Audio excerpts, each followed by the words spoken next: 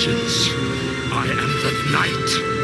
I am. Matt Lazowitz, and welcome to this week's episode of Bat Chat with Matt and Will, a Batman ranking podcast, where each week my co-host Will Nevin and I dig into 3 Batman stories, discuss them, and rank them on our big board, thus creating a giant list of Batman stories from best to worst. Will, how's it going tonight? Oh, it's going pretty good.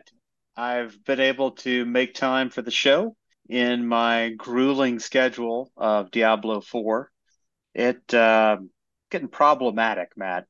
Just the endorphin rush of click, click, click, click, click, smash, smash, smash, click, click, smash, smash, smash. I've made it to the 3rd tier, so I've beaten the game and then played through the challenges of the 2nd tier, and now I'm up to the 3rd tier. So it's been more hours than I'd like to recount, working on my level 57 barbarian. Smash, smash, click, click.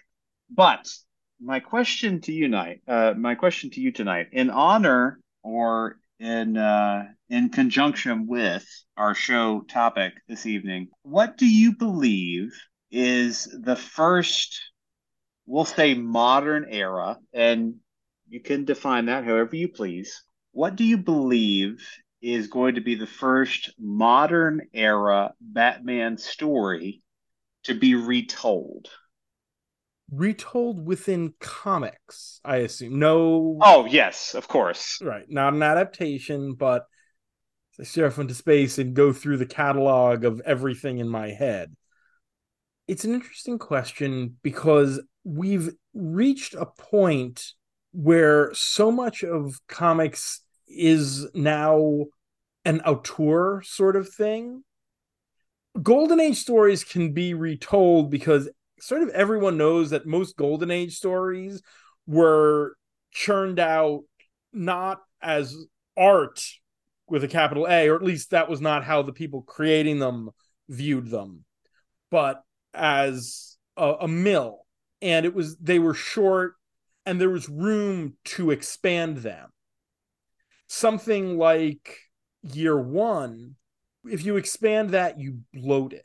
So new varied origins of Batman now have to go in other directions.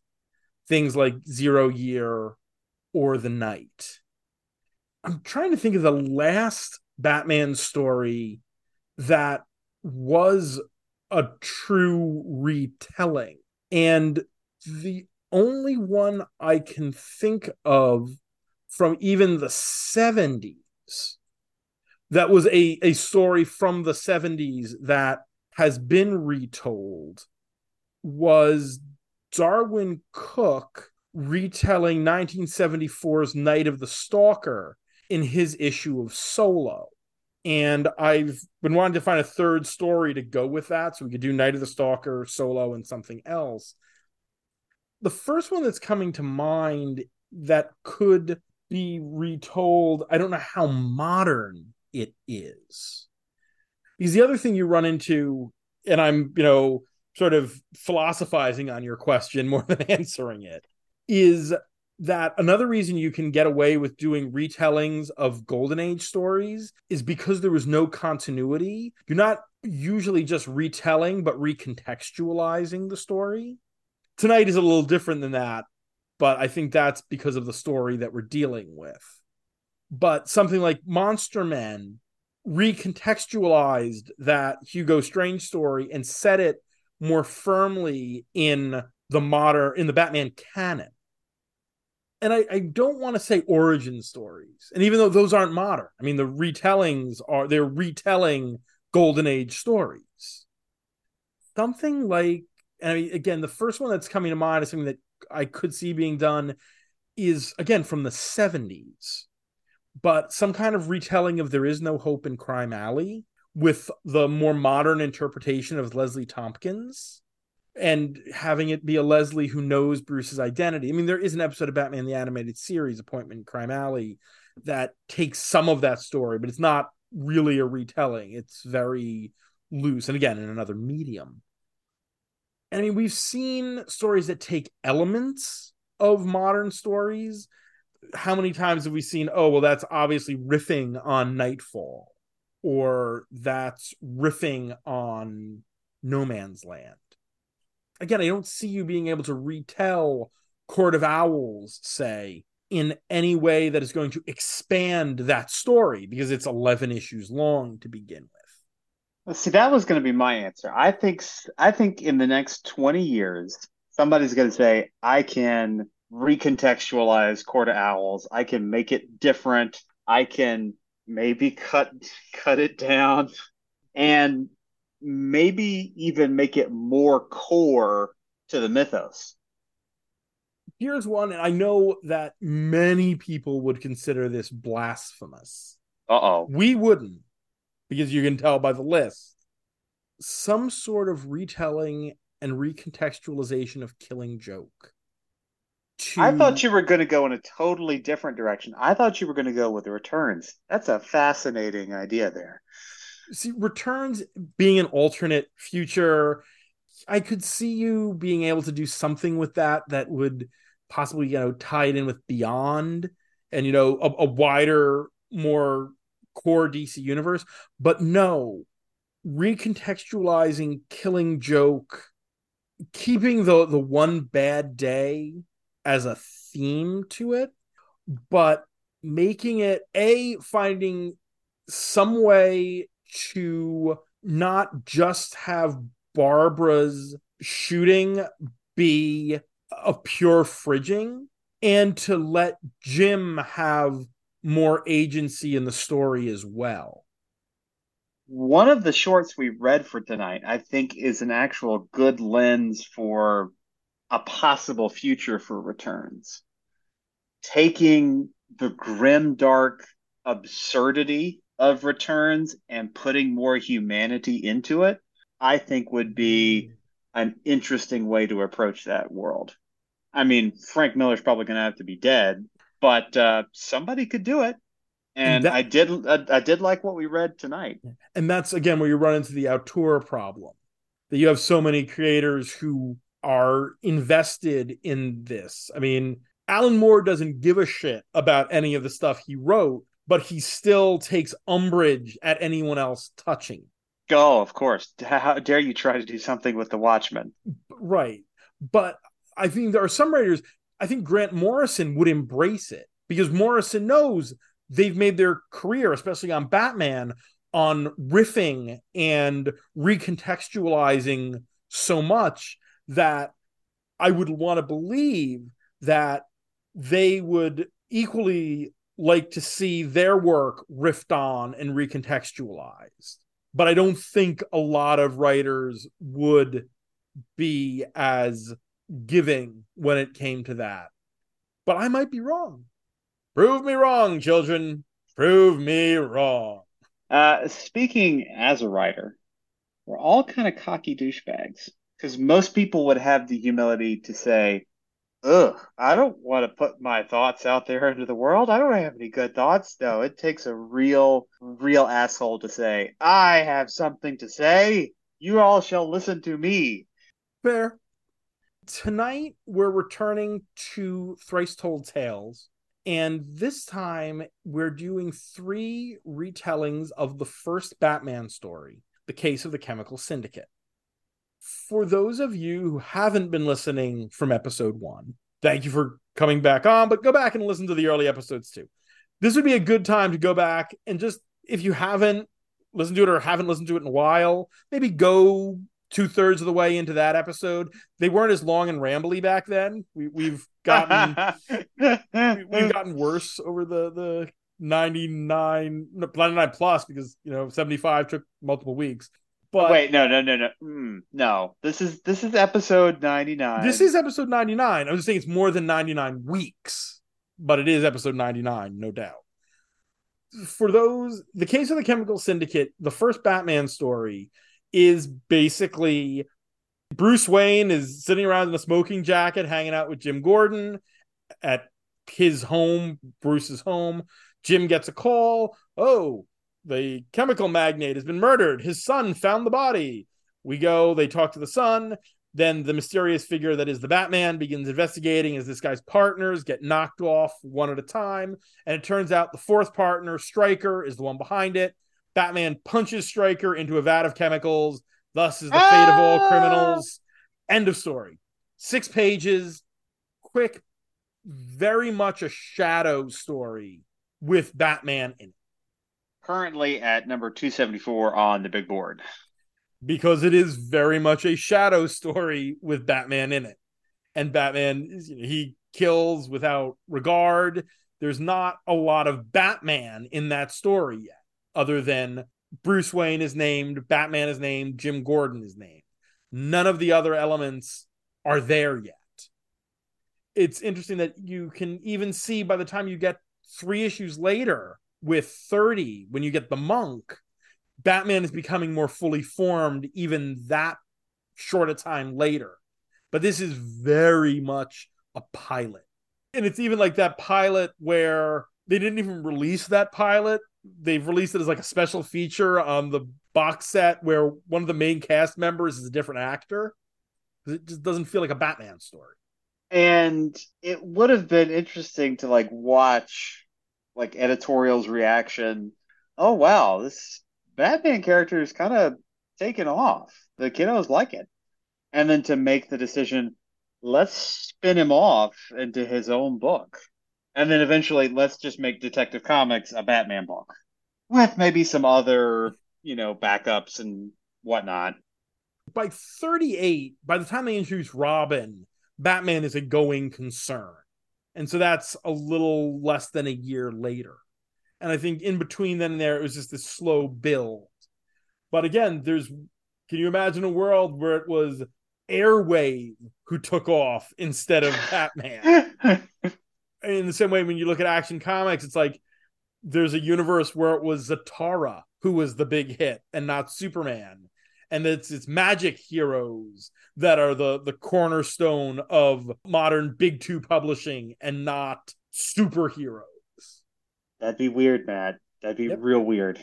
Or somehow, Slam Bradley in Detective Comics #1, and it's all detective stories and not superheroes. Oh, that would be shit. That would be amazing. That would be a universe that I think we both would enjoy as much as we enjoy a superhero, a universe where it's just been detective stories for 80 years. That reminds me, I got to read Dewburn, and I got to get back with Ian, and we got to start writing more reviews. But yeah, so what we're doing tonight is this story has been retold 4 times. And we are going to be covering all 4 of those retellings. 2 of them are in 1 issue, and 1 is in an issue that's an anthology. So we're going to be covering the anthology, including it as the final, and the 2 tellings from the same issue as 1 story, because I wasn't going to break them out because there's only so many slots on the board the Case of this Chemical Syndicate can take up. But to make things more complicated, in the anthology, we won't be covering one specific story from the anthology because that is part or is told in as an arc across multiple books that we'll get to. Yes, because nothing is easy in the world of Bat Chat. No, we love you, and we continue to do it. We are starting with The Cry of Night is Sudden Death. This is Detective Comics Volume 1, number 387. The writer is Mike Friedrich. The pencils by Bob Brown. The inks by Joe Giella. No colorist is credited. Lettered by Ben Oda and edited by Julius Schwartz. The cover date is May of 1969. Nice. First off, real quick, Problematic Creator Watch. Noted sexual harasser Julius Schwartz. This is the 30th anniversary of the first Batman story. And so this is, despite having a different title, is an adaptation of Case of the Chemical Syndicate. The original story, as we said, was 6 pages, and there's not really any character to anybody in there. Not even really Jim or Bruce. It's very paint by numbers. The action is happening, and here we go. Here we get a lot more character motivation, and it focuses very much on a small element from that original story. Because in the original story, the son of our first murder victim is the suspect. And there it's sort of, okay, and his son found him and we're going to interrogate him and we know he's going to stand to inherit, so maybe there's something going on, but you don't have much to do with that in 6 pages. Here, the son is a major part of the story. He is portrayed a couple of different ways in the stories tonight. Here, he is Joe Friday's worst enemy. I absolutely made the note about I note Jim Gordon having some BFE, Big Friday energy. Oh, I love that. When he calls Mel Lambert, the son, a parody of a gentleman. I could absolutely hear that in Jack Webb's dry, flat intonation. Listen here, you parody of a gentleman. Exactly. But what struck me about the choices they make in this story is that Batman is much more sympathetic to Mel Lambert, the counterculture peacenik hippie. Robin is the one who comes down on him real hard. And that is certainly a choice. Like, Robin is almost an antagonist in this story. Yeah, because Dick, he showed Batman disrespect, and that means, he's got to be the killer. He's got to be the bad guy. Dick seems to be blind to the fact that all the evidence against this kid is circumstantial at best. I mean, the guy looks like Maynard G. Krebs. I mean, he is, or not. It's sort of a Bob Denvery, more Shaggy Rogers, but there's that just stereotype to the kid. 69, you say, right? Yes. I guess that is prime time for a Janis Joplin reference, right? Yeah, the fact that Batman recognizes Janis Joplin's music, and then Robin is immediately, he's the one who's listening to Janis Joplin. So Robin is not, completely L7, dude. He's no square. But for some reason, the minute that this kid mouths off at Bruce, it's just like, yeah, he's got to be the bad guy. You get to the end of the story, and it's very clear that was done that way to make a point at the end of the story.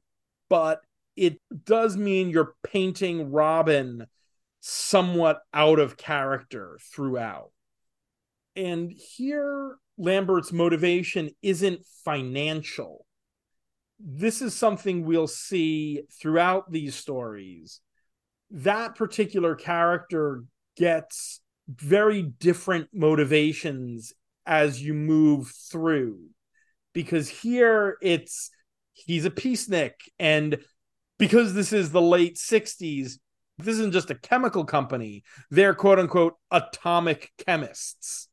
I was absolutely waiting for this version of Stryker to be a Soviet double agent or something, where instead he's doing this just so he can, keep all the profits from selling their new atomic secret chemical stuff for himself.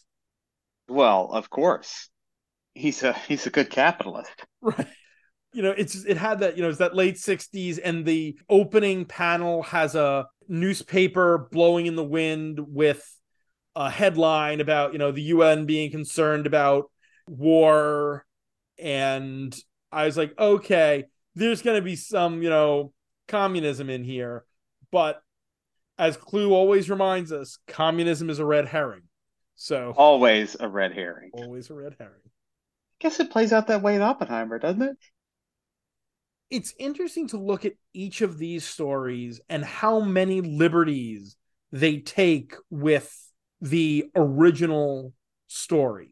This isn't the one that plays it the closest to the original, but it's far from the one that takes it the furthest from the original either.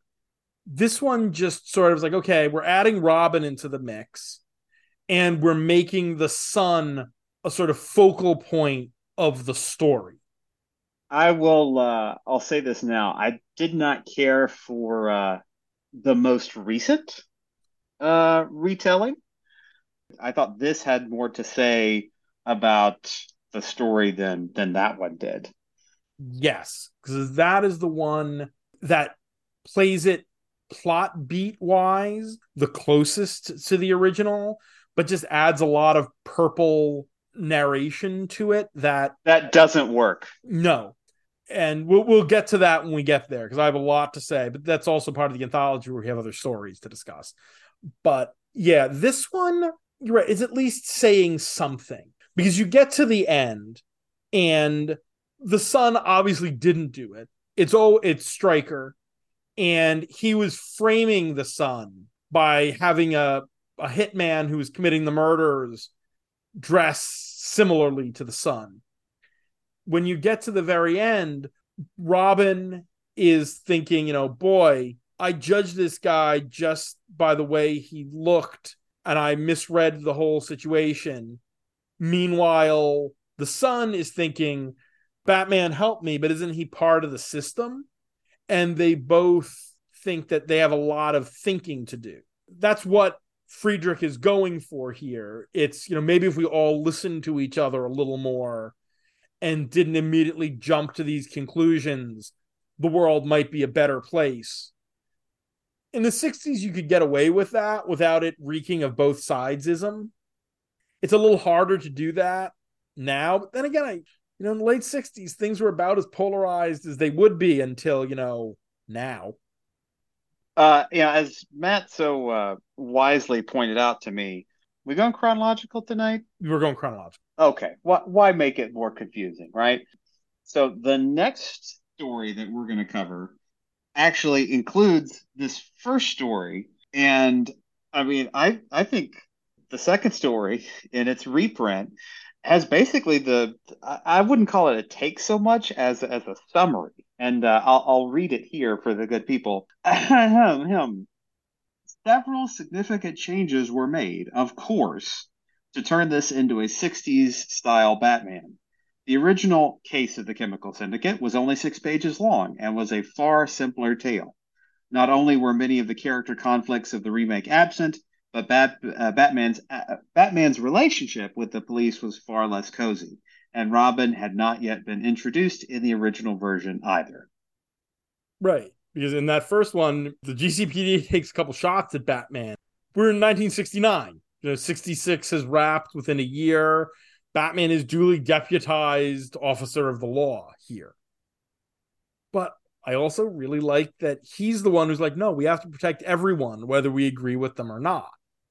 Yeah, which is not a voice that necessarily comes through on some of the other stories tonight.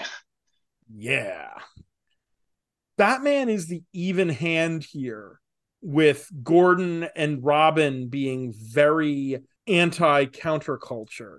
And I am not terribly familiar with Mike Friedrich's work, so I'm not sure. I mean, he's most famous probably for some significant runs on Justice League and these Batman stories. But I don't know if he was the kind of guy who was a counterculture guy himself. I mean, a lot of these comic writers of the 60s and 70s were pretty lefty. I mean, good old Denny O'Neil is a good example of that. But this seems to be, you want to have Batman, your main character is the voice of, you should listen to everyone. It's not going to be stodgy, the way DC stuff was often looked at as, the stodgy, like, no, square-jawed America, John Wayne, mom, and apple pie, while Marvel was all like, yeah, man.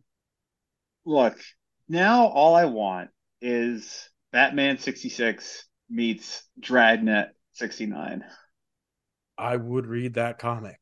Yeah, I would.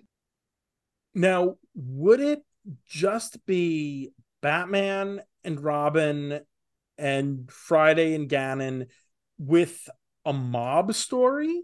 Or would you actually have Joe Friday encountering Gotham rogues. Yes. Okay, so it's like the Joker takes a road trip to LA and Batman and Robin follow, and suddenly it's May 31st and we're on the super criminal beat. Yes. Do we completely deadpan it? Because if you out there don't know Dragnet, Friday and his partner Bill Gannon, every episode were in a different department of the police because they were all based on real case files. So there's no way any one cop worked in every one of the departments, from robbery to homicide to internal affairs to everything. But for the convenience of the show, you never really addressed that. So do we have LA's super criminal division? Yes. I'm buying everything you're pitching, Matt. I think it would be great. We'd have the long Friday monologue delivered. Well, first we have to get Joe Friday on board with working with Batman. Like he's like, nah, listen, I don't trust you. You wear a mask. I like to look people in the eye. See? He's got his badge from Gotham City as a duly deputized officer of the law.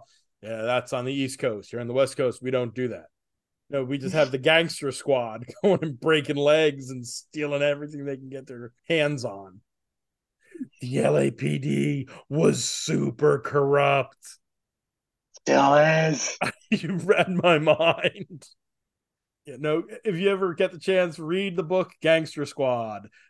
It would not change anyone's mind about ACAB. It would just reinforce everything. But yeah, this story takes that basic tale and just adds character to it. I don't think there's much else on this particular one. Is there anything you want to add? I don't believe so. So that means it's time to put the cry of the night is kill on the big board. We are at 294 stories on the big board. We are closing in on the big 300. So close. Number one is the post-crisis origin of Batman, Batman Year One. Down at 50 is Sword of Azrael miniseries from earlier this year by Dan Waters. Coming at a sexy 69, it's Batman Adventures number 15, Badge of Honor. 100 is Super Friends, the Batman Adventures team up of Batman and Superman. 150 is Injustice Gods Among Us, Year 2, Volume 1. 200 is Faces, the Matt Wagner Legends of the Dark Knight Two-Face arc. 250, we got Bruce Wayne Not Super, all ages graphic novel. And hey, 294, Curse of the White Knight. Oh, the only book that could be worse than White Knight is its sequel. This is above the original Case of the Chemical Syndicate. This is above 274. Yes. It's not problematic. So that gets us out of the 240s into the 230s, 220s maybe. 200 is currently, as you said, Faces. 199 Showcase, 94 Mad Men Across the Water. I don't know if we're up there. No. This isn't above 202 Joker's Boner. Nah. Because listen, they add more character to this, and while it's not problematic, Mel Lambert is still a stereotype. Oh, yeah. And Robin is way out of character to accommodate the story. Yeah. I think, for instance, 222, Commissioner Gordon Walks a Beat, is wacky fun. And I think that probably puts it above this. But I don't know how much lower it goes than Commissioner Gordon Walks a Beat. I'd say it's definitely above Lisa Grass, 229. Yeah. I think it's above 224. You Can't Hide from a Dead Man, that Dead Man issue of Brave and the Bold. I mean, that's insane. But this, while the characters are stereotypes, they're at least trying to build character here. And I think that Bob Haney story is just a lot of like crazy plot and not a lot of character. Well, you want to put it above or below Resurrection of Ra's al Ghul at 223? It's funny because now that's another story where Robin, in this case Tim Drake, seems woefully out of character. But that has a couple of really good scenes. Like I love when Dick and Tim sort of reconcile. It's got some cool action. It's wildly inconsistent, but at least there's a little more meat on its bones than this. So I think this is the new 224. All right. Our second story of the night is what I am calling, for disambiguation's sake, the cases of the Chemical Syndicate. This is Detective Comics Volume 1, number 627. There are two stories in here. The first story is written by Marv Wolfman, with pencils by Jim Aparo, inks by Mike DiCarlo, colored by Adrienne Roy, lettered by John Costanza. The second is written by Alan Grant, penciled by Norm Brayfogle, inked by Steve Mitchell, also colored by Roy, and lettered by Todd Klein. The issue is edited by Denny O'Neil and Kelly Puckett. The cover date is March of 1991. So in case you couldn't tell from that issue number, this is celebrating 600 issues of Batman and Detective Comics, even though it's technically the 601st, because the 600th would be 626 because its first appearance was in 27. I'm being pedantic, but y'all pay me to be pedantic, so that's what I'm doing. DC is obsessed with 52. Detective Comics is obsessed with 27.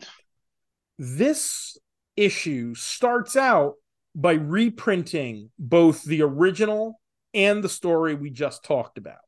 And then it launches into two new retellings of Case of the Chemical Syndicate by the creative teams on the two Bat books at the time. Wolfman and Aparo were the creative team on Batman, and Grant and Brayfogle were the creative team on Detective. Wildly different approaches here. Incredibly different approaches. And both very suiting their specific creators. Because, I mean, you got Marv Wolfman, who is the superhero writer's superhero writer. I mean, this guy, other than, this a fairly substantial run on Batman, co-creator of the New Teen Titans, writer of Crisis on Infinite Earths, substantial runs on Fantastic Four, and I'm trying to think of the other Marvel properties. He's best known probably as a DC writer for Titans and Crisis, but he is a massive body of work. And so what he does is he takes this thing, which is a crime story, and completely is like, we are going to make this a superhero story. We're going to superhero all over this shit. Oh my, and actually the thing he's also best known for, and how I did not remember this is one of my favorite Marvel comics of all time, but my brain is in superhero mode. He is the writer of nearly the entire 70-issue run of Tomb of Dracula. He started at like issue 7, and wrote 7 to 70. Co-creator of Blade in that run. That is a great friggin' comic. And how that did not immediately jump into my head. It took me a minute to remember that. Like, I feel bad. I'm sorry, Marv Wolfman, for forgetting that particular credit. But nonetheless. So I'm going to guess this is the only appearance of pesticide. Yes. Yes, it is. So, shock of all shocks. Right. Because in this one, the murderer is not looking for money, is not doing this mysterious killing people in the night thing. They are wearing a suit, like not quite a supervillain costume, but something that looks like a biohazard suit, and has a gun that pumps toxic sludge and they are melting the members of this syndicate. Yeah, it's the sludge that turned Emil into a pile of goo in RoboCop. Yeah, pretty much. That would not surprise me. Wolfman was another one of those writers who you could see often. Oh, he recently saw that movie and he's riffing on that. Him and Claremont over in the X titles were both pretty famous for that. But here, yeah, I could absolutely see the RoboCop in that. It's interesting that the way this starts, the second story here is much more about social commentary. Here, the social commentary is used to forward the wacky superheroics because you've got, they were poisoning the Gotham River. And here, Lambert's son, it was also similar to the last one, against his father's involvement in this chemical consortia. But here, he's not the killer either. He's always a red herring. He's like communism. But that is some commentary, but it turns out to not really have much to do with that. And it also opens with this very strange bit with Lambert Sr. in a cab, and the cabbie talking to him about being an important person. Was he a doctor or a lawyer? Mathematician. Yes, he was a math teacher in Tehran, but now that he's come to the States, all he can do is drive a cab. And I'm not entirely sure why that's there. I read it as just having some color, having some stereotypical color. Yeah, and I mean, initially... and having a witness, right? To describe what happened to poor Lambert there. Yeah, I mean, it struck me as, for those out there who also listen to one of our sister shows, Battle of the Atom, also, as you just mentioned, Chris Claremont had this habit when you got a character introduced and they were suddenly given a lot of background and they were clearly like a small character, you immediately knew that person was dead, that you were getting that background so you'd feel a little sympathy when whatever the villain of the month was decided to murder them brutally. I'm reading this and I was like, oh, that guy gonna die? He's gonna die badly. But no, he survives to talk to Detective Hanrahan, a short-lived character, a character Wolfman brought into his run on Batman and then who exited pretty quickly along with him. But does she look a lot like Sarah? Yeah, that's fairly confusing there. And she leaves Gotham just as Sarah comes back, probably because it was too confusing to have them both together because they look too much alike. And I think she started out as a blonde and then somewhere along the way became a redhead, but now she looks even more like Sarah. And this of the two stories here is the one more firmly set in continuity because Hanrahan is there, because Bruce asks after Jim, who had recently had a heart attack. And so it's like we are at this particular point in continuity right now. This one does feel more like a legitimate attempt to tell a story, while the other one is just kind of okay, we're doing kind of an anniversary thing, so let's lean into that. And while the other one does play with some of Grant's pet themes as well, this one goes the most of a full-on reimagining of the case of the Chemical Syndicate, because it takes the same names and the same basic idea that there's these four guys who are part of a chemical syndicate, and it tells a completely different story because you have a supervillain involved. And because, as opposed to the other four versions of this story, it's not Alfred Stryker who is the killer. And this one here, it's not really a business that's going to work. So I thought it was so strange. Like, all right, you're going to handle the business. You're going to handle the chemicals. You're going to handle the transportation. And you're going to be public relations. And we're going to run this thing together. Yeah. And in the end, it turns out that it is Stryker's daughter who is the killer, who is Pesticide. The killer here winds up being Stryker's daughter, which is the least I don't think it was intended to be a twist, because when there's only one female character in the story outside of Detective Hanrahan, it's pretty obvious that the big woman who's wearing the suit is clearly the Amazonian-looking daughter of the one member of this syndicate who was screwed over by the others. Yeah, and it's not really a complex character, but I will say she had the best two lines, I think, of the night, because it reminded me of the Spider-Man, you could cure cancer, but I don't want to cure cancer. I want to she, dinosaur. yeah, she says, but I'm not a killer.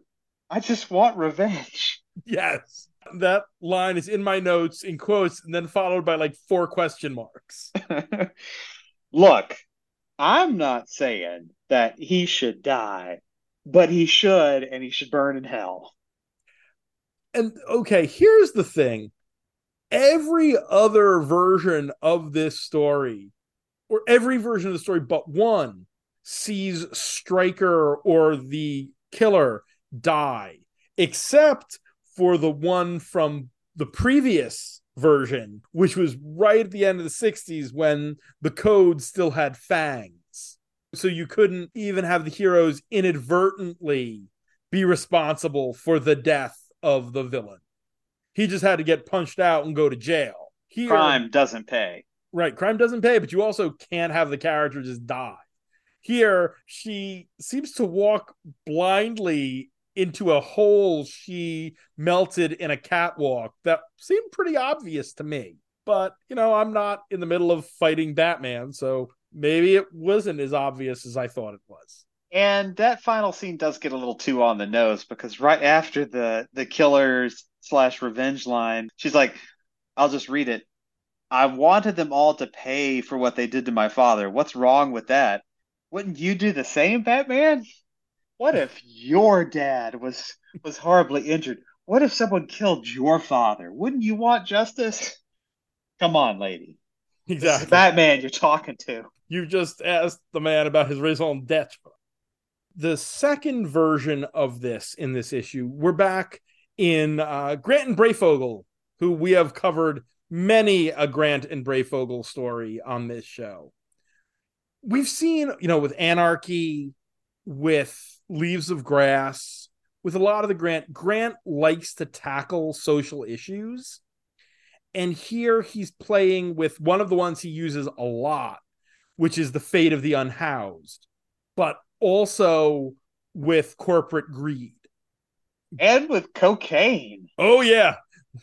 Again, that's just like, wait, so you had the cabbie who was in the previous story, and here you got this whole subplot with Lambert's son being a coke addict, having one of the drivers of their trucks bring the coke over the border. And again, red herring.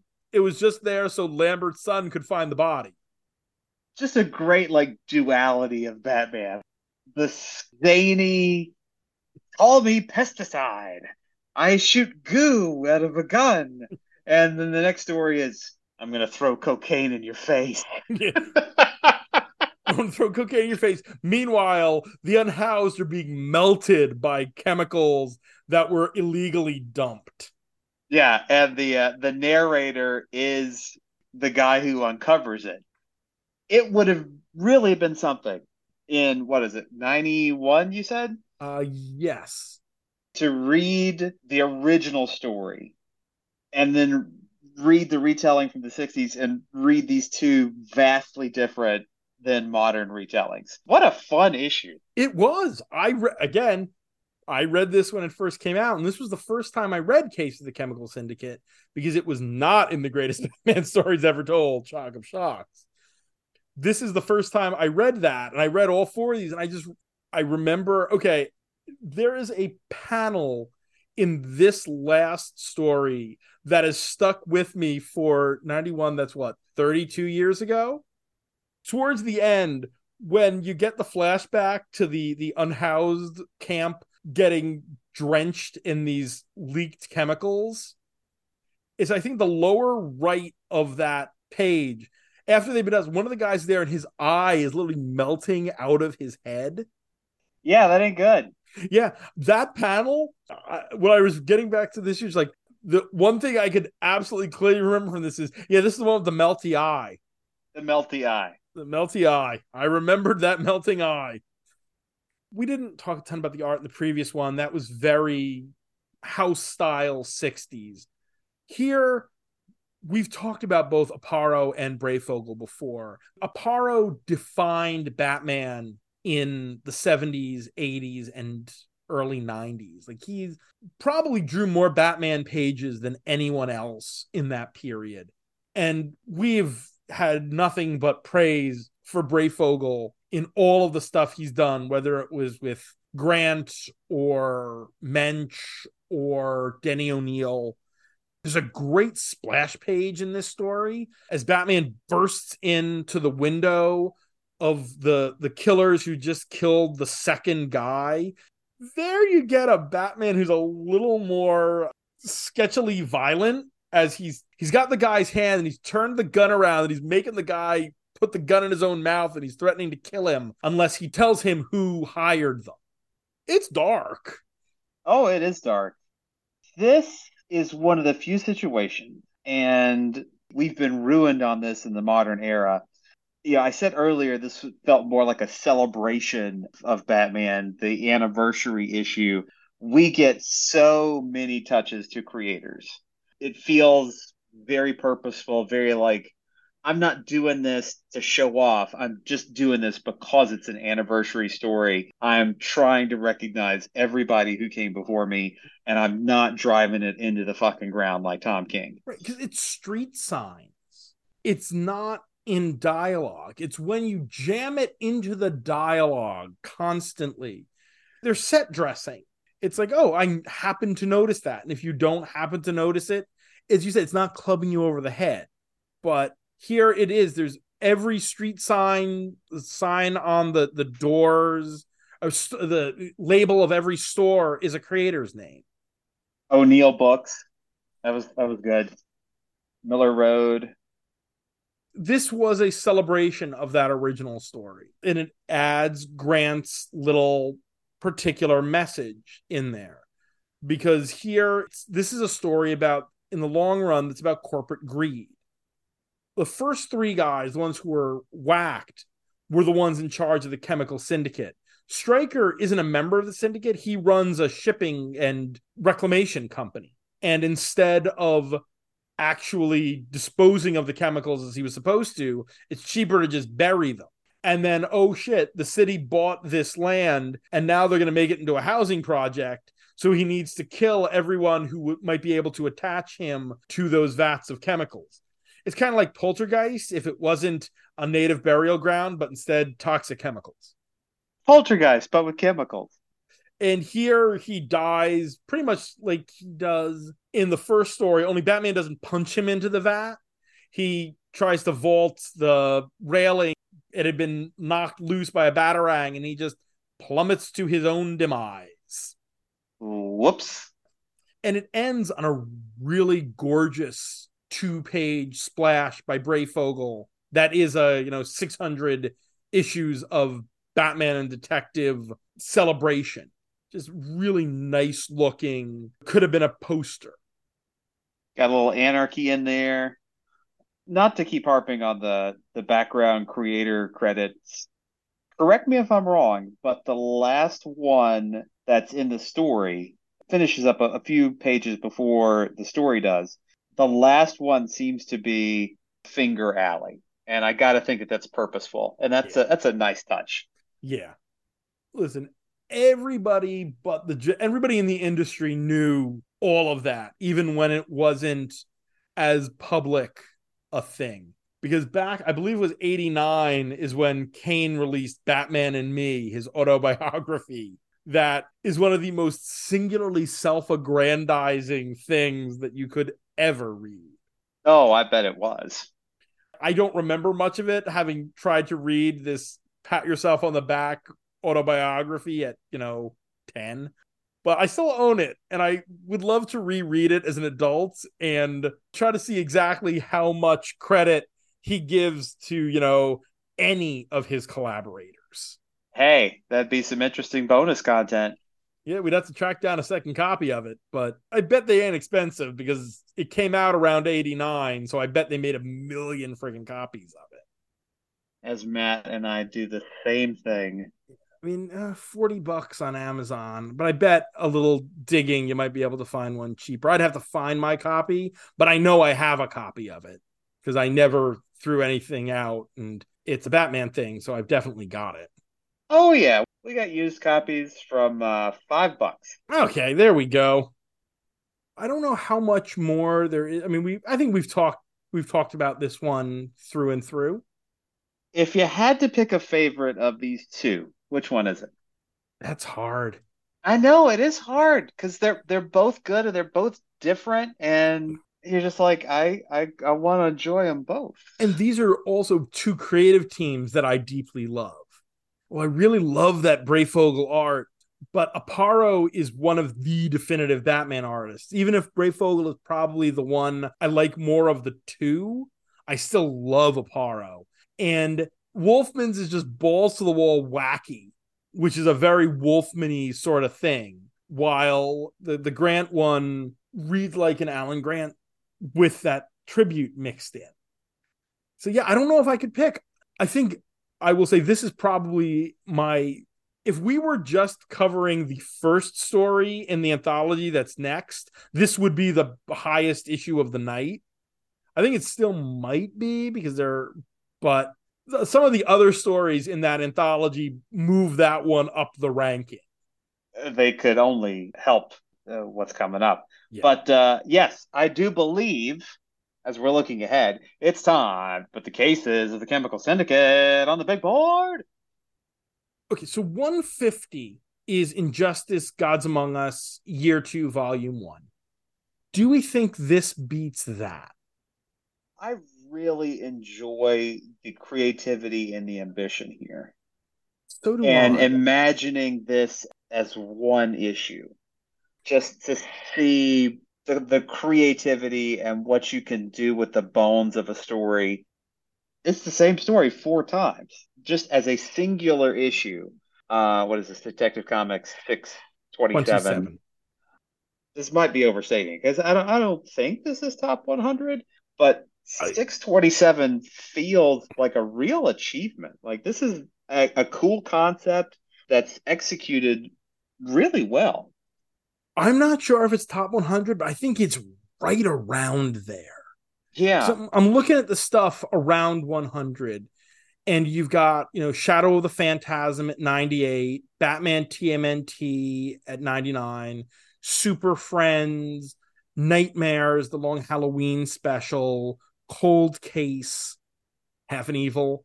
This belongs right in that area. Yeah, and you got stuff like Player on the Other Side at 112, Doomsday Book at 111. Like, this feels like the right space. It really does.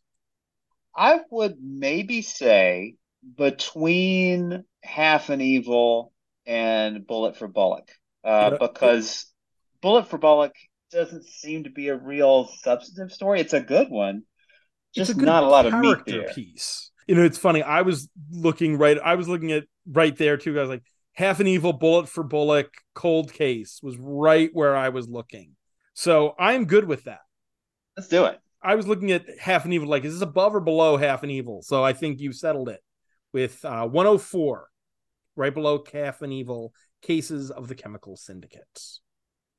Here's some cocaine for your face, kid. Oh, I'm sorry. Did I cause you to OD by flinging this right into your nose? My bad. That's where I was going to go anyway, you druggie. The final story of the night is what I'm calling, for want of a better name, Detective Comics number 27 Anthology. This is Detective Comics Volume 2, number 27. And as we discuss the stories, I'll do the creators on each one because it's an anthology. And this one has a really nice table of contents right at the beginning. But the one thing that is consistent are the editors, which are Mike Marks and Katie Kubert. And the cover date is March of 2014.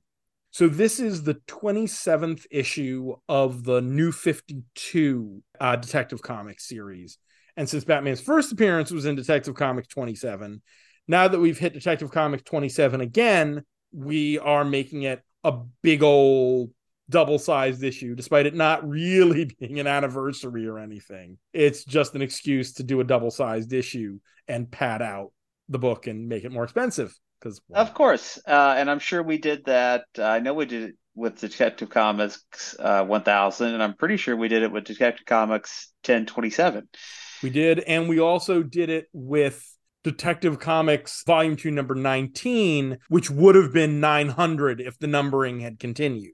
Yeah, that was, I remember that being like, wait a minute, we just did this like less than a year ago. That was an anniversary issue, and now you're doing this?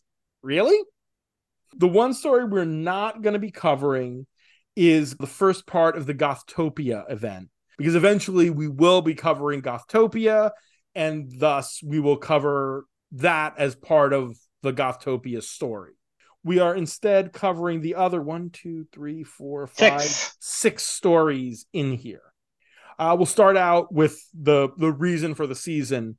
We'll go in order, which is this version of The Case of the Chemical Syndicate, which is written by Brad Meltzer with art by Brian Hitch, colors by David Barron, and lettered by Chris Aliopoulos. This one traces the original story the closest of any of the ones we've read. It really doesn't deviate at all from the originals, up to and including the death trap from the first one that none of the other versions use.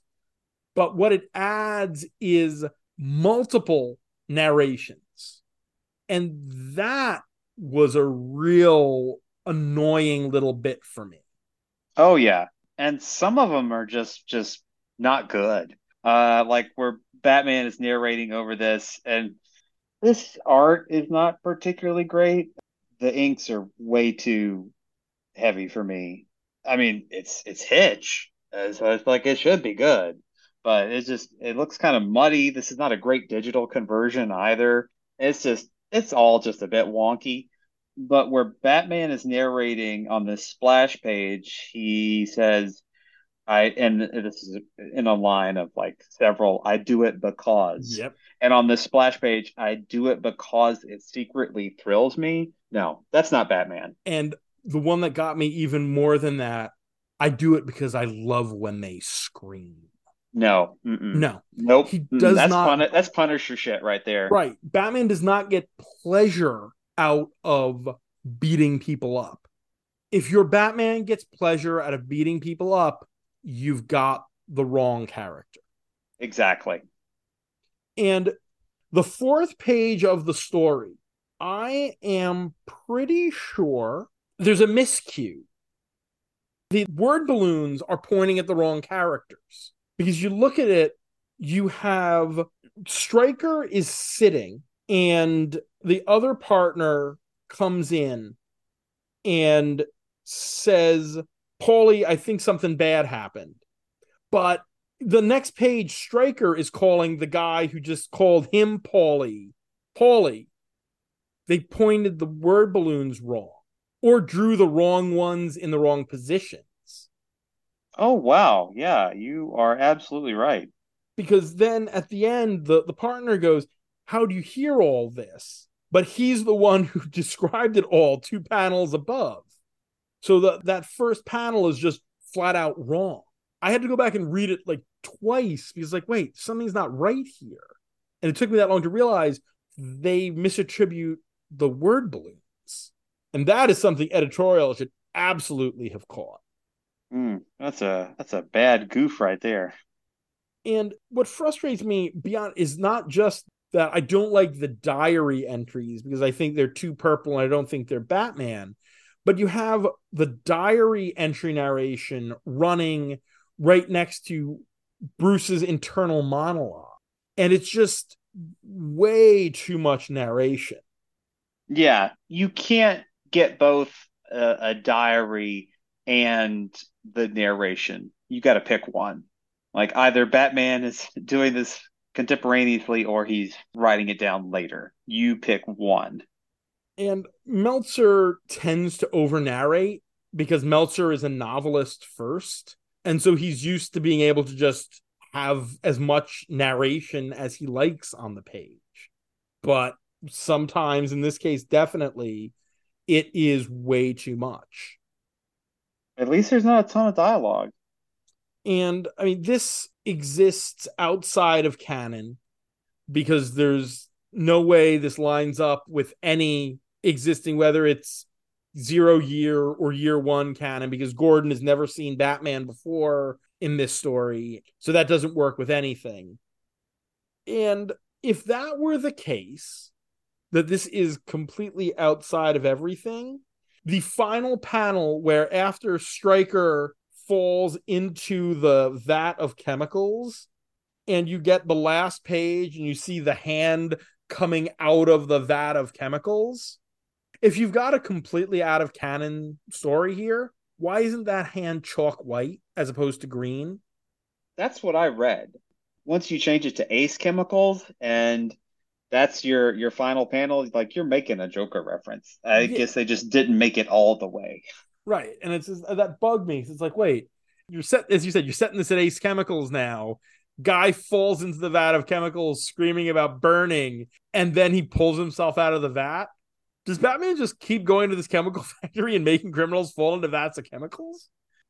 And it's also a bit of a stretch to make this like one of his first nights, to make it, the Joker night and Ace Chemicals. And this feels very contrived. And it was my least favorite of the retellings. Yeah. And one thing that I don't think anyone has ever done, and I think it would explain a lot if you wanted to explain anything and not just have Joker's obsession with fucking with Gordon be just that he decided that Gordon would be a good person to fuck with, is Gordon is usually there in Ace Chemicals when he goes over. So making it a point for Joker that you were there the night I was born, just like him. So you have a special place in my heart, Jimbo. I wonder if old Tom King is doing that as we speak. Oh yeah, Possibly. that's a Possibly. good. But yeah, I mean, and frankly, he's the Joker. I don't think the Joker needs much of a reason to do anything that he does, but still. But fortunately, most of the other stories in here are better than this one. Yes, the stories that are, I'd say, substantive are better, especially the next one. Not really much of a story, but goddamn if Neil Adams don't draw the shit out of it. He does. This does not forgive Greg Hurwitz for Mad, though, because nothing will ever get us to forgive him for Mad. No. This one I probably have the least notes on because so much of this is just let Neil Adams draw in, some different styles and riff on classic like Dick Sprang Batman, riff on his own work, riff on Frank Miller, and then get to this sort of weird little meta thing and throw in a cameo by Bill Finger at the end. Yeah. There's not much substance, but it's more poetic than anything else. And it reminded, as he has passed now, that even in his later days when Neil Adams had a writer to work with versus just sort of being left to his own devices, he could still really deliver. Especially that final page looked really nice with all the kids in the comic shop and Bruce coming to. It's a nice page. It is a very nice page. And I like seeing all of the different styles. It's a weird meta story, but if anybody could have pulled the art off, it's Neil Adams for sure. Yes. And also some nice pinups in here. The next page by Jock looks real nice. Everybody buys the book for Calendar Man pinups. I didn't even give the full credits on that one. Yeah, the second story was Old School, written by Greg Hurwitz, art by Neil Adams, colors by John Callis, and letters by Dave Sharp. The next story is Better Days, written by Pete Tomasi, art by Ian Bertram, colors by Dave Stewart, and lettered by Sal Cipriano. I like the fact that here we get an old Bruce, but it's a very different take on the old Bruce than the one we're used to. Nearly every other version of an aged Bruce Wayne has gotten harder and colder. And here we have an old Bruce who's surrounded by his family and has a lightness to him that you don't see in most Bruce Waynes. This is what I was mentioning all the way back when I feel like we started talking. I read this as being in the Returns universe. It admittedly it doesn't line up perfectly, but the visual style, the big bodied Bruce that's older, this is just a great take on this universe as a Batman who's not embittered, who still has friends, who has grown to not enjoy the violence, but enjoy the life that he has made for himself and enjoy Gotham as it is. And the fact that he is sneaking out of the cave at 70 years old. And 75. yeah, as a meta device, like the endurance of Batman as a character and as a symbol. I really enjoyed this one. It's cute as hell. And I mean, there's that splash page that is a visual homage to the Dark Knight splash, but here he's smiling as he goes out for one more night. I like the fact that Tomasi is giving us a Bruce who can smile. And that at 75, Alfred might be in a wheelchair and needing oxygen, but Alfred is still alive. And Barbara and Dick and Tim and Damian are all there. And Damian is still a crotchety, but he's not the psychotic, dark, borderline evil Batman of Batman in Bethlehem, or that we often see this Damian who's just on the right side of insane. And everyone's there to celebrate Bruce's 75th anniversary, his 75th birthday. And it's just a nice story. It feels like a happy ending for Batman. Yes. And that's nice. Yes, it's so rare that we get a happy ending for Batman. The next story is the shortest. This is Hero, with story and art by Francesco Francavilla, letters by Desi Cienti and Taylor Esposito. This is a 3-page prequel to Black Mirror, with Batman just saving some people from a car that clearly skidded off the road in the rain. And when he gets them out of the car, the mother, thank you for saving him again. And when the car blows, he's pulled both the mother and the son out. And the kid it's James Gordon Jr., and that must be Barbara. And there's not much to the story. There's very little to the story, but Francavilla draws the hell out of it. That he does. This is an excuse for Francavilla to have a nice, fun little 3-page bit of fun to draw the story. There's not much more to it. I never fucking remember that climax at year one. I never. Like I need to get the Memento style tattoos, right? I need to get the plot of Mask of the Phantasm, and I need to get Batman saves Jimbo Jr. at the end of year one. I did not understand what was going on in this story. When you remember again, and she calls him Junior, it's like, oh, okay, there you go. Had no clue. That's what that is. That's why it's again. God. Next, Batman Memento tattoos. Yes. Next, I just think it's a Kelly Jones pinup of Batman, Azrael, Tim Drake, Bane, and Harley Quinn, who are a lot of characters that Jones didn't get to draw a lot of. I mean, plenty of Bane, but not a lot of Azrael in his original costume, and not much Harley at all. So cool to see Kelly Jones get to draw them. When are we going to pitch that Batman vampire miniseries? Which one? Just that Batman vampire miniseries that should be done with okay. Kelly Jones. Oh yeah, we'll work on that. I'll get in touch with all my friends at DC. The next story is The Sacrifice, written by Mike W. Barr, with art by Guillaume March and letters by Carlos M. Mangual. So a story that is still pretty high up on the old big board is To Kill a Legend, which is at number 25. So that is a very good showing, which is the Phantom Stranger takes Bruce to a world where he can save his parents and save that young Bruce from going through what he did, and have, as I think you said it, a Batman born of gratitude on that world versus tragedy. Here, the Phantom Stranger does almost the opposite lesson, where it's like, oh, let me show you a world where your parents lived, and the world is a miserable place because there's no Batman. You can be happy, but everybody else is miserable and afraid and scared. It's almost literally, It's a Wonderful Life. Because in this case, this is a world where Batman wasn't born. Jim Gordon is quadriplegic.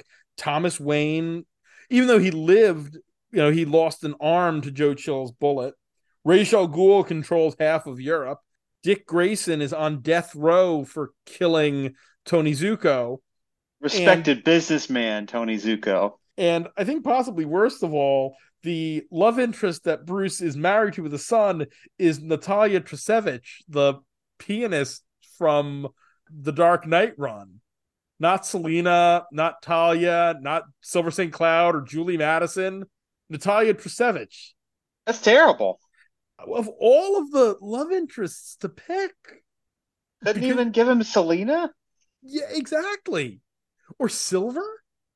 Because it's not like This Is Hurwitz. This is Mike Barr. I can't figure out for the life of me why he picked that love interest. Could have been an editorial thing. Yeah.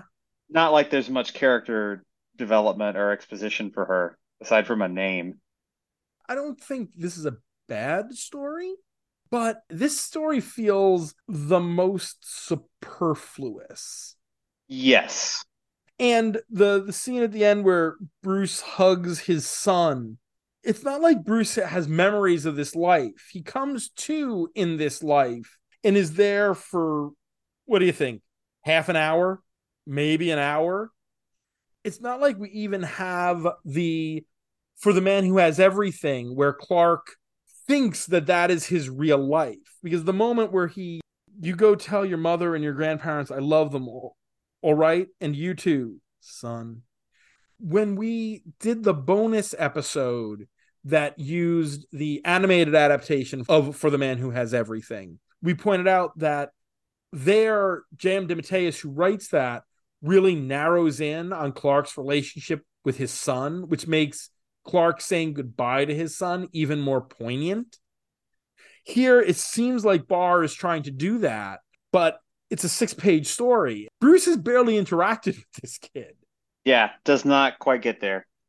It's not bad. And I also don't like that in the end, the stranger brings him back and you get the impression that he made Bruce watch his parents get murdered again. You couldn't have just dropped him back in the present and spared him having to watch his parents get shot again, Phantom Stranger?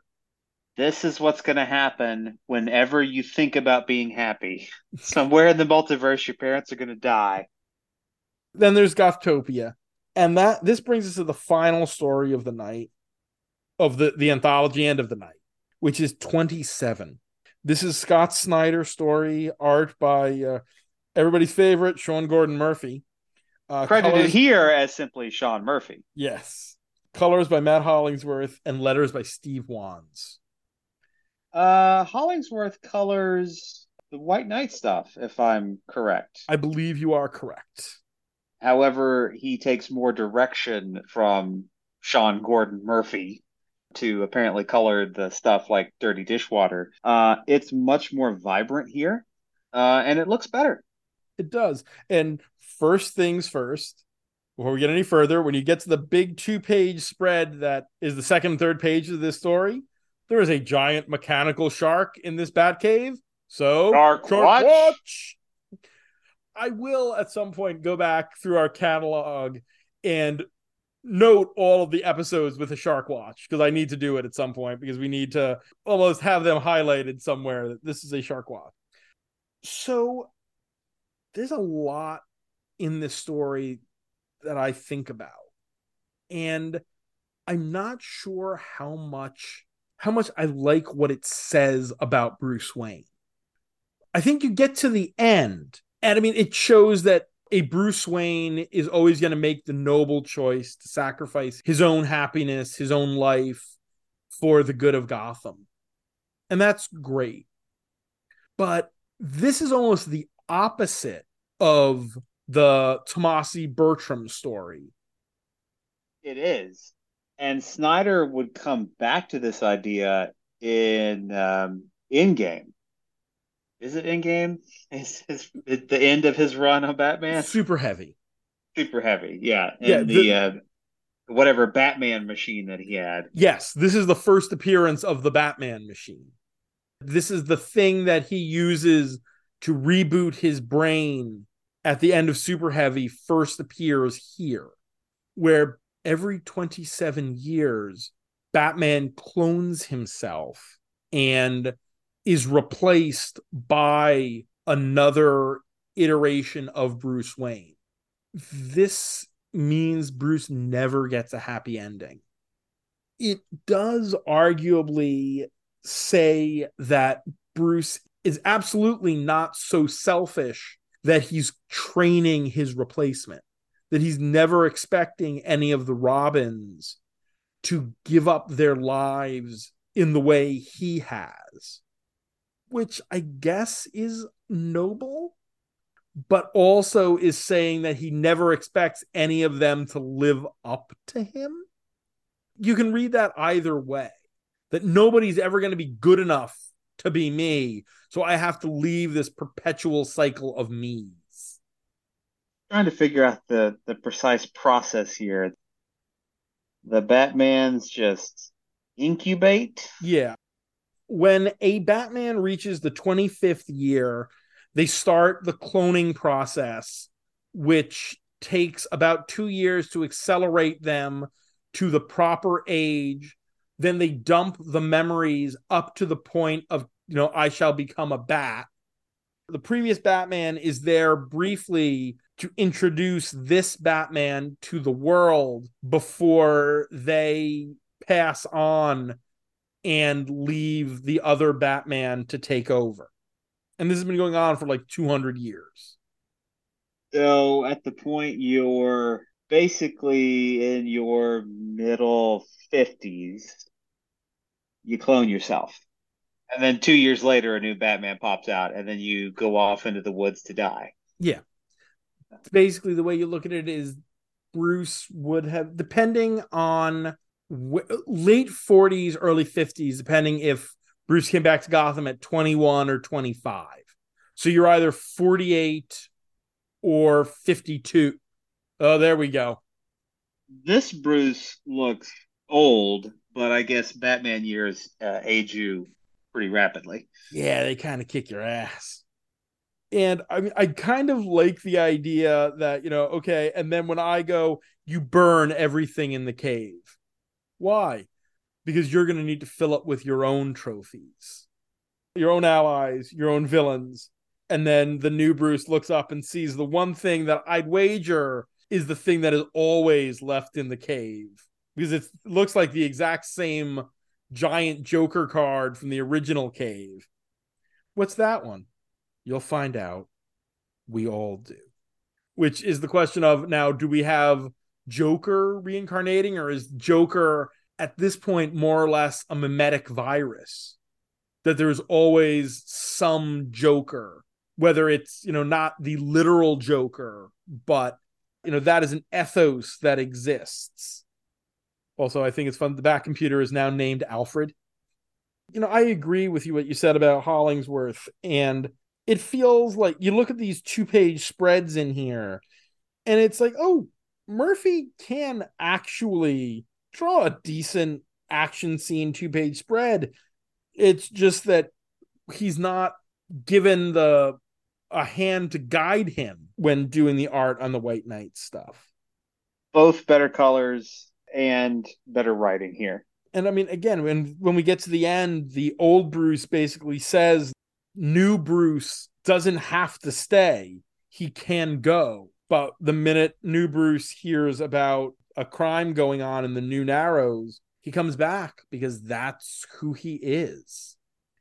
And for some of my quibbles with, not liking that Bruce doesn't get a happy ending, not liking that he doesn't trust people to follow in his footsteps, it does say at his heart, he is a man who is dedicated to protecting his city, protecting people.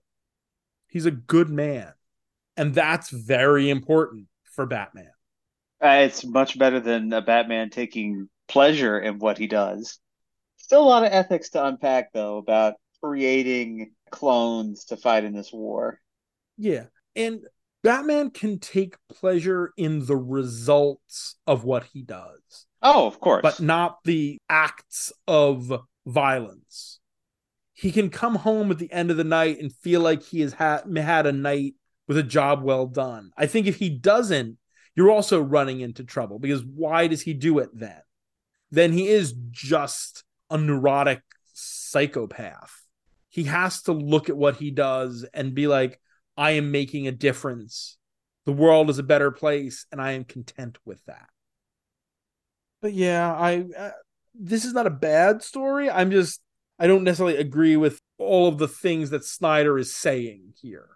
No. And I got to think that maybe Snyder would think about some of this stuff a little bit differently now. I do Maybe. too. I think so. Oh, and we didn't say, but the page before this is a 66 pinup by Mike Allred, which looks fun. We got to read more Batman 66 for the show, Matt. We do. We absolutely do. I don't know if I have anything else. I'm good. So that means it's time to put Detective Comics Anthology on the big board. This does not go up as high as 627. No. But I think it might fall above 387. I think it's the middle of the night. And 387 was 225. 225. So somewhere between 104 and 225. Yeah, should be easy. Yeah, exactly. I think this falls in the top 200. We were just talking about it. Super Heavy at 166. Super Heavy is that one phenomenal issue with the jock art.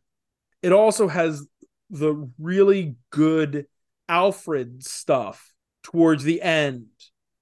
There's real character heft in that story. I don't think any of the stories here carry that level of emotion. I would, though, put this above Injustice Volume 1 at 178. 166 to 178, that is a more reasonable span. I like 170, The Misfits, more. That's the Grant and Sale story where Chancer, Killer Moth, and Catman and Calendar Man kidnap Bruce Wayne, Mayor Crawl, and Jim Gordon. Oh, here's 176, the Gotham Villains 80th Anniversary Giant, another anthology. I think this has more to it than that. Yeah, I'd agree with that. And probably more than the Wayne Manor Anatomy of a Murder, the Shadow of the Bat story with Bruce's ancestor and the Underground Railroad. Yeah. How about New 175? Yeah, I think that is a good spot. So that does it. That does it for tonight. So what do you think, Will? We've done 99. Think we're good, or do you think we want to go a little further? Oh, shoot. I don't have any plans next week. Let's do episode 100. Then I think we will, because next week, that means episode 100. It's going to be the climax of Grant Morrison's first act of their Batman epic, Batman R.I.P., along with 2 of the Golden Age stories that inspired it. We'd like to thank our Patreon backers, Dan Grote, June, conduit of outdated joke names, June, come on. Josh Wheel, Mrs. Abigail Hartbaum, Asimov Fangirl, Tony Thornley, Go Utes. Sam Hopper, John Wickham, Robert Secundus, Bobby $2. Tim Rooney, Giorgio Seraggioli, David Wheel, and Alexander Wheel for their support. You can follow this podcast on Twitter, as I will continue to call it, at Batchat Comics. And the show is available on Apple Podcasts, Google Podcasts, Spotify, Amazon Music /Audible, and on comicsxf.com, where new episodes drop every Thursday. You can support the podcast on Patreon at patreon.com/batchat with Matt and Will, where you can get shout outs, bonus content, pick a story, and even come on the show. If you want to hear more of my ramblings, mostly about the 3 C's, comics, cinema, and cats, you can follow me on Twitter at MattLaz1013. And I'm at Will Nevin. I'm also out of here. Good night, Decatur. And be sure to visit ComicsXF at comicsxf.com or at ComicsXF on Twitter for a weekly Friday Bat Chat roundup of new Bat books. For my other show, WMQ&A, where my longtime best friend Dan Grote and I interview comics creators, retailers, publishers, journalists, and other related tradespeople, as well as all the other stuff Will and I are writing. And stay safe out there, folks. Gotham is not a place to be after dark.